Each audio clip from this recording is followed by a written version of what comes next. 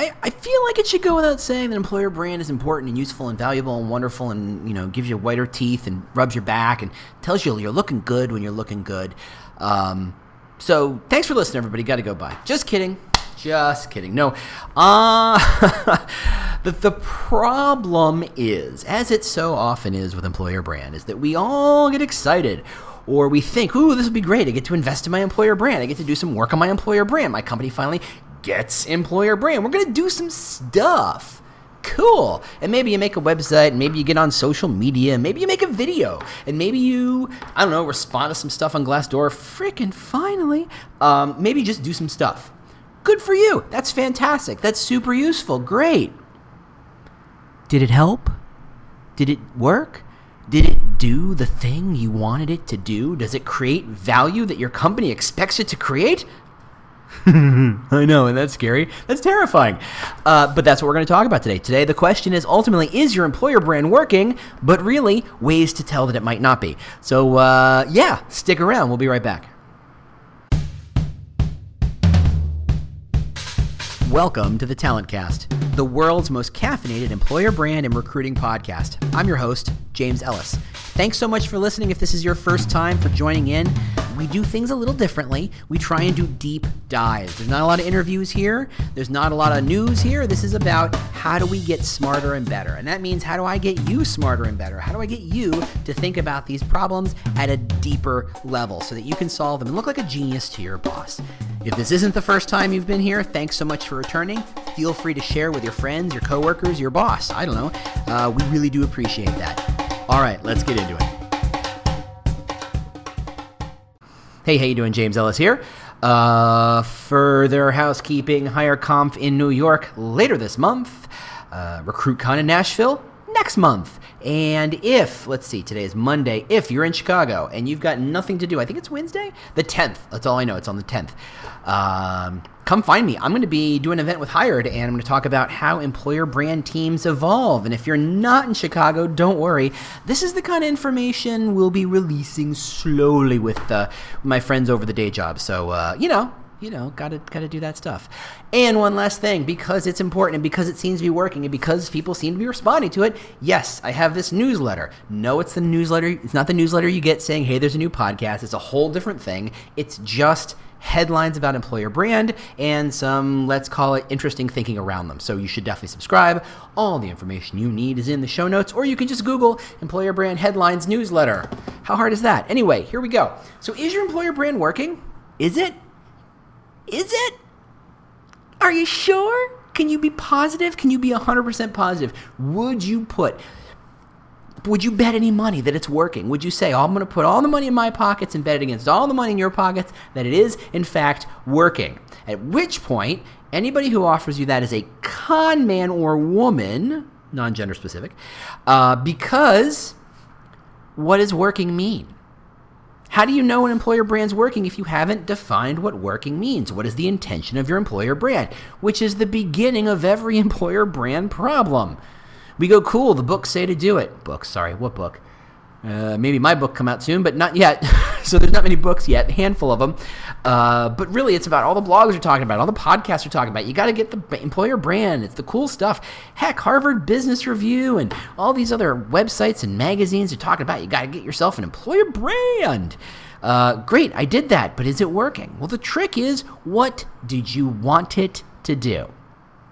Now, we've talked earlier, previously, about how to think about your employer brand, and the way I like to think about it is kind of in a 2 or 3 axis way, but I don't want to get too geometrical here, but really it's very simple.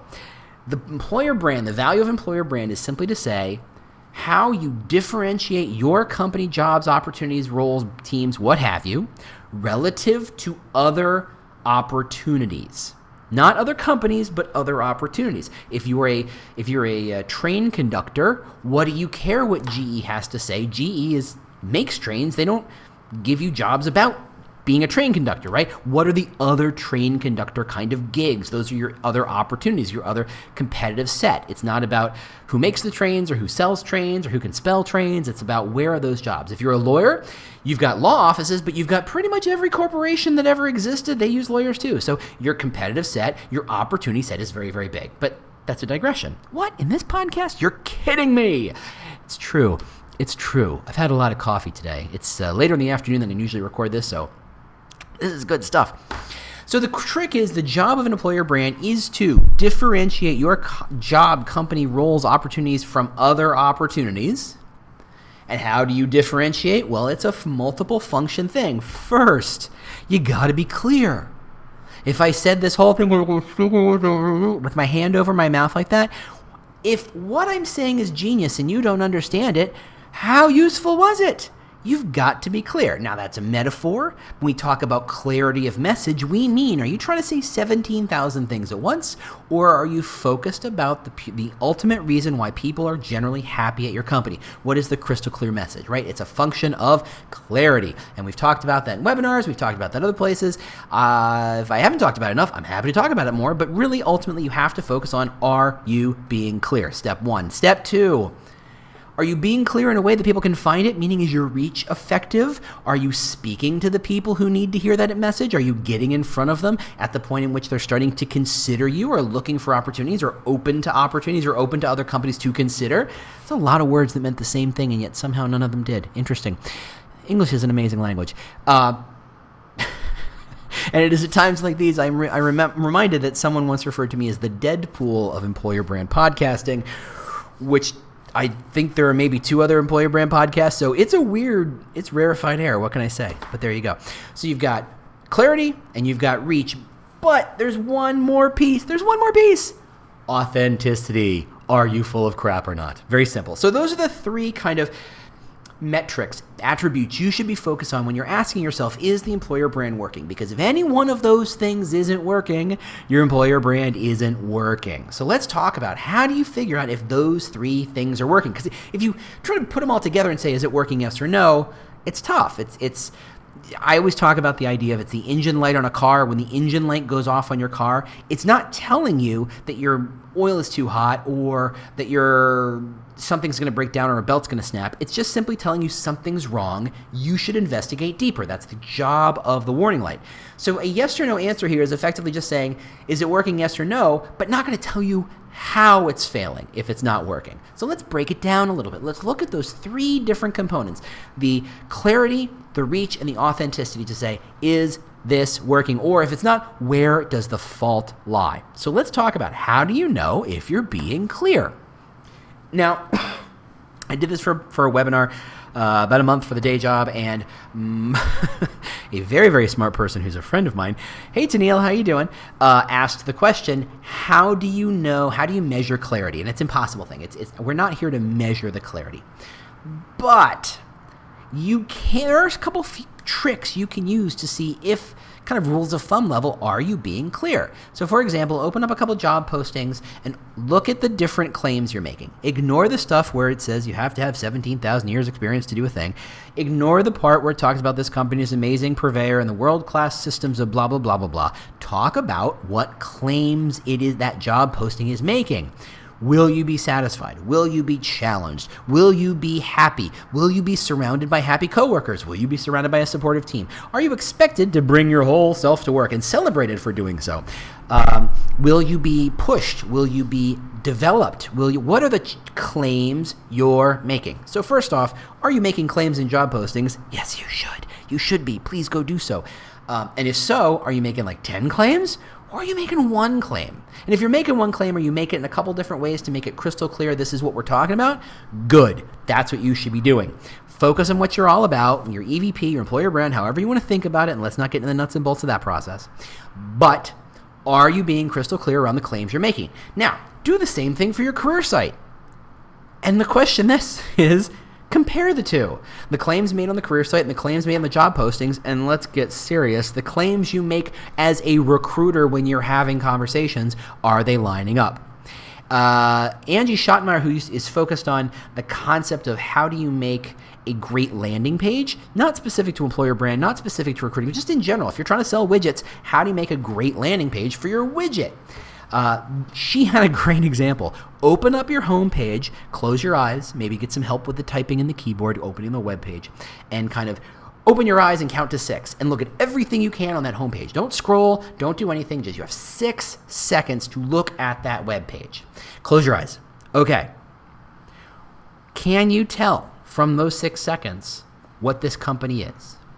Hopefully, yes. Hopefully you saw a logo. Hopefully you saw a title. So hopefully you saw a company name. Okay, good, easy. That's a simple question. Question 2, what does this company stand for, or why would you want to involve yourself with it? And that's where things get dicey. Because most of our career sites, and I won't say your career sites because they're my career sites, because I've had a hand in building quite a few websites too. So I'm as guilty as anybody. This isn't about casting stones, so to speak. This is about saying, look, we're all guilty of these things, and sometimes we just need the occasional reminder from a guy who's completely full of coffee to say, that's dumb, or don't do that. And here I am. You're welcome, I guess. I'm not drunk. I haven't said that in a while. But you got to take a look at your career site and do the 6-second test. Can you tell immediately what company that is? Because that's the easy part. But then, why would anyone want to click more? As we've talked about in a lot of other functions, the value of that beginning of your career site is not to get people to apply. The goal of the very top fold of your career site is to get people to want to learn more. That is it.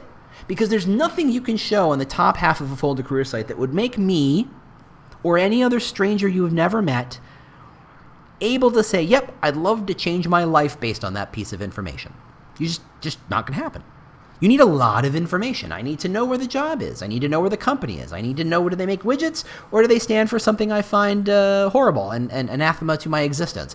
I have to learn, can I bike there? Can I walk there? Can I drive there? Is there a train? Is there a bus? What's the deal? Is there remote work? Do they have good benefits, et cetera, et cetera, et cetera, et cetera, right?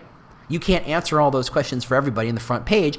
You just can't. So don't try. The goal is to get people to read more, right? When I talk about job postings, the goal of the job posting is not to get people to apply. The goal of the job posting is to get people to read the next line of the job posting. That's all. And once you get to the end, you go, okay, I feel like I have a good enough sense of information, and I'm engaged enough to say, yes, I would like to consider applying. The headline, the title, the first paragraph does not get you to apply. It's there to get you to go to the next part of it. That's all. And your career site is no different. The headline on your career site is there to make me go, that's interesting. I'd like to read the first paragraph of the career site. Having read that career site, the purpose of the first paragraph is to get me to read the second paragraph, etc., etc., etc., right? But if I can't see in 6 seconds the purpose and why I should bother reading more, I won't. And I go bye-bye. And that means you're not working. So there's that, right? So there's that function of how clear are you being?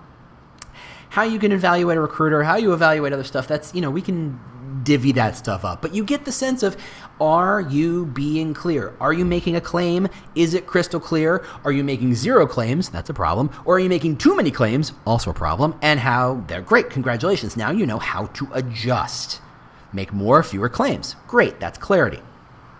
2, reach. Now here's where I'm going to get technically specific. There are a number of job boards out in the world. I don't need to tell you that, do I? And this isn't about what's the best job board, but in terms of evaluating an apples-to-apples comparison. There is no perfect answer, but for me, the best answer is, not a perfect answer, but the best answer is just to go to Google for Jobs. Right? Just go to Google for Jobs, take a job title, not one of those specific Java Developer 3 titles. I mean just Java Developer. I mean nurse. I mean office administrator. I mean whatever. Get just a generic job title. Type it in. Pick the city you're in, because let's make lives easier a bit here, right? We're talking about specific contextual competitive opportunities. So if you're in Chicago with me, and why haven't you said hello? What's up with that? You don't care about a job in Vegas unless you're looking to go to Vegas, in which case you're searching in Vegas, in which case you're not searching in Chicago. Simple as that, right? No one looks for a job everywhere in the world. That's ludicrous. That's insane. There's a handful of people who are even trying, and they're probably looking for something very, very, very, very specific otherwise. So search for the job title in your area. What we're looking for is reach, and one of the ways you evaluate reach is to see how well you rank here. not to say, and please put your angry keyboards away, this isn't to say that Google is the end-all be-all of all search information. It's pretty good, but it's biased, it's particular, it has its own way of doing things, and I embrace that. It's a bit of a black box, but I also understand that it's made by human beings, and their biases enter into it, all right? If you do the things Google wants you to do, like, for example, post your salaries, you will rank higher. That's just what Google wants you to do. It's got an agenda. It's driving it forward. This is how it drives you forward. This is how it encourages you to be more transparent. Your ability to be transparent in that regard is 100% up to you. Yes, you might see more applicants. You might see slightly better applicants because you're being more transparent, because your jobs are showing up higher relative in a Google search. But right now, Google's still not driving all the traffic. There's still a couple of job boards that are driving more traffic. I don't know how long that will stay, but that's a whole other conversation. Let's not get into the job board conversation. But you can use this as a kind of a litmus test to say, how well are your jobs performing relative to other jobs? That is to say, where are you ranking? And Google has all sorts of data on its standard search engine to say that if you're not on the first page of results, you might as well be dead. Andy Crestodina used to say, where's the best place to hide a dead body? On page 2 of the Google search results, because no one goes there. And that's mostly valid, right? That's 99 times out of 100, that's pretty valid. Now, job search, because it's kind of an infinite scroll bit, there is no second page per se, as far as I can remember. I just know it scrolls on for a long, long time. That said, the farther you expect people to scroll, the fewer people are going to be willing to scroll. They'll hit something they like and apply, and you will lose them. So it's important that you rank pretty well. And how do you rank pretty well? Well, by having good language, by being in places where people look for jobs, because that's where Google jobs are. That's what they're scraping. Being on job boards. It's not about promotion per se. I think that's a cheat in this regard. We're not focused on that. We're simply saying, are you reaching the audience you need to be reaching? Or does it turn out that you're looking, let's just use an electrician, right? Just for whatever reason. And you search for electrician, but your job titles are so convoluted and complicated, they don't even factor or even result in a search result, so you don't show up? Well, guess what? No one knows your titles like you know your titles, so no one's going to be searching on them. Therefore, you don't rank. You don't show up. You don't exist. You have a bit of a reach problem, right? See what I did there? Now, there are other factors that enter into reach, right? You can focus on things like how many people are following you on LinkedIn, how much traffic do you get to your career site, all that other stuff. But I think, to me, because you can't know how much traffic is occurring on another company's website, and there's a hedge there. We'll talk about that in a second, if I remember. But generally, this is a great way to see how are your jobs performing in kind of a lens that a candidate would look through. They would look for an electrician job. They would not look for an electrical engineer technician 3 night shift, right? No one looks for that. I mean, most people, they don't. That's your terminology, not theirs. Now, I will throw an asterisk. I told you I'd come back. I'll throw an asterisk here. There is a tool called Alexa. Hold on, I got to test. Okay, good. The robot butler did not hear me say that. It is a good way of doing a bit of an apples-to-apples comparison on web traffic, so you can compare your website versus another website. That said, the tool will try to tell you how many visitors you've had and they've had. Their numbers will be wrong, but they will be wrong the same way across the board, right? It's one of those things where the ruler might be wrong, but it stays the same ruler. So if you're 1 foot long, even if it's a broken foot, you're still half the size of someone who's 2 broken foot long, right? Simple as that. So you get an apples-to-apples comparison in terms of traffic, and you can kind of see, hey, are people showing up? Now, you have no way of knowing where those people are coming from. You know where your people are coming from if you go to your analytics, and you really should. You can see if it's social media that's driving. You can see if it's Google searches that are driving. You can see if it's job boards that are driving. You can see who and what is driving stuff to your website. And that allows you to say, okay, are we doing well? Are we getting people from, first off, do we have enough traffic relative to other companies? Great, yes, no, whatever. But then where's that traffic coming from, and where are easy opportunities to expand our reach? Should we spend money to elevate and promote our jobs? That's a great question. Should we spend money to elevate and push out our information on social media? That's another great question. Should you put more stories on LinkedIn and Glassdoor? That's a great question. But those questions are a function of knowing that you have a reach problem. And if you do, those are the questions you should be asking. Third factor, authenticity. I'm not drunk, people. Stop claiming that I am. This vicious rumor must stop. This is my head 24/7, folks. Can you believe it? It's been a little while since I've had a public speaking gig. Maybe that's the problem. Maybe I need a little bit of that to come out. Like I said, next week. Looking forward to that. Anyway, your authenticity problem. Now, there's no good answer for this, but there are some hacks. Here is my favorite hack. If you're a company of any size, meaning if I go to Glassdoor and look you up, people are reviewing you. Maybe not thousands, but certainly people, dozens. Are people reviewing you on the interview section? And I think that's important. I think that's interesting. I think that's an interesting opportunity for you to look and see how you're performing. We all know about Glassdoor, and we all know that it's a weird, warped metric for how useful your company is. And you go back to a podcast and see, maybe a year and a half ago, 2 years ago, that Glassdoor is not a ratings of your company. It's a rating of actually your recruiters, because recruiters who spin a whole lot of bullshit and get expectations out of joint and out of alignment of what reality is, those candidates tend to ding you and tend to leave 1- and 2-star reviews. Recruiters who do a great job of setting out proper and authentic expectations that are then met by the company, those people tend to leave really, really high reviews. So your reviews are a function of how well your recruiters are doing. That was a very simple, short way of doing a whole 20-minute podcast. You can skip it now, I guess. Yeah, so let's talk about Glassdoor interview ratings, right? This is very interesting because these are people who probably did not get the job. This is almost as good as exit interviews. And if you're doing exit interviews or you're doing kind of like post-interview surveys to say, what did you think the process was like, make sure to ask questions about things like, was what you saw in the interview aligned with what you saw going in? Meaning, if the career site and the job description talked about how you are a mission-driven company, and the person walks in for the interview, and everybody they talk to never seem to mention the mission-driven part, they're going to ding you. And that is authenticity.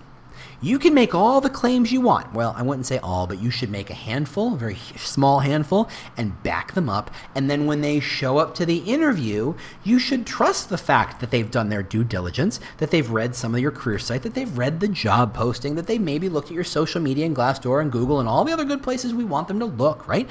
And they've gone, okay, I have mentally created a picture of what I think this company is all about and what they're looking for.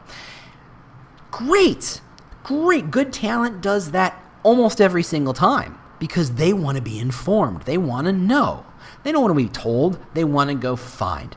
Now, having learned all that, having created that perception, that picture in their mind, is that picture backed up in any way, shape, or form in the interview process, i.e. the place where 98% of all information about a job gets revealed? No? You have an authenticity problem, my friend. Mon frere, you have a big issue. That is to say, if you make claims and you're not showing how those claims are true, everything you've said up until this point is suspect, and that candidate is far more likely to just walk the hell away. Simple as that. They got choices. They got places to be. They don't have to stand for your BS. They can just walk. Generally. At least the good ones can. Right? That's the trick. If you're going to make some claims, and again, you need to find ways to back it up. Now, there are a lot of different ways to do that. You can say, hey, someone in the interview loop is designated to mention the concept that we're a mission-driven company, if that's in fact what you're all about, if that's your claim. Then they should be armed with a story that says that's true. Now, in this day and age, given how insanely low the bar is, that's enough. That is all it takes to back up and bolster and validate and verify the claims you're making on the career site and the job postings. That's mostly enough. There are a handful of places that's not enough. You're hiring a CEO, you're going to need more than one story. Most other people, just the indication that, yes, we know we made that claim. Yes, we actually believe that claim. Yes, I have a story that proves that we actually believe that claim. Good. Check. Next question. Right? That's all you got to do. And by going into your Glassdoor interview ratings, you're going to see people say things like, look, they made all sorts of claims and then they didn't back it up. Or the company I walked in and talked to didn't sound at all like the company on their website or the company I talked to from the recruiter. Anything that smacks of broken and misaligned expectations in the interview offer stage is a big, hairy red flag. Ew, that's disgusting. A hairy red flag? Just don't picture it too much. Just don't do that. Is a big, obvious red flag that you have an authenticity problem.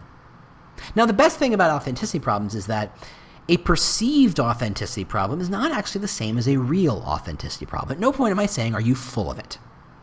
It just sounds like you are. It just sounds like some marketing person, hi, how you doing, has made some really lovely claims on the front end to get me to be interested in a thing, but then can't back it up. It's not that they can't back it up, it's just that you forgot.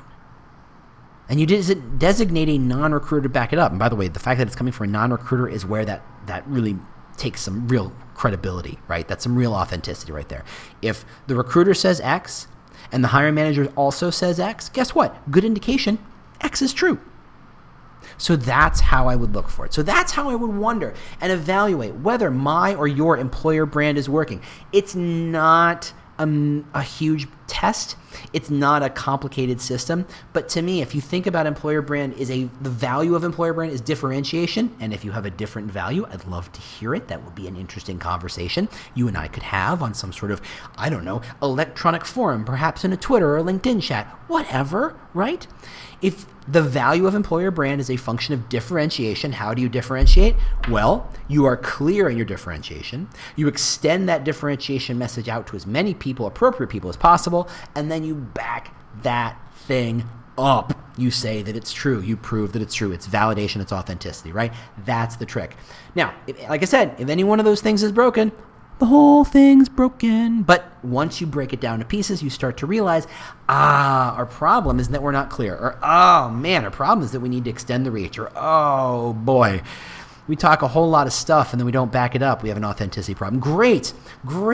You've actually winnowed down and narrowed down the problem. Now you can figure out how to solve the damn thing. Trust me, you are light years ahead of where you were 25 minutes ago. Thanks so much for listening. As always, I appreciate it. I forgot to mention it. There's some news coming at the end of the month about the podcast. Don't worry. I'm still going to be here. I'm still going to be this guy. I'm still going to be the Deadpool of employer brand podcasting. Yeah, I said it again. I guess it must be real. Thanks, Dominic, by the way, for putting that in my head.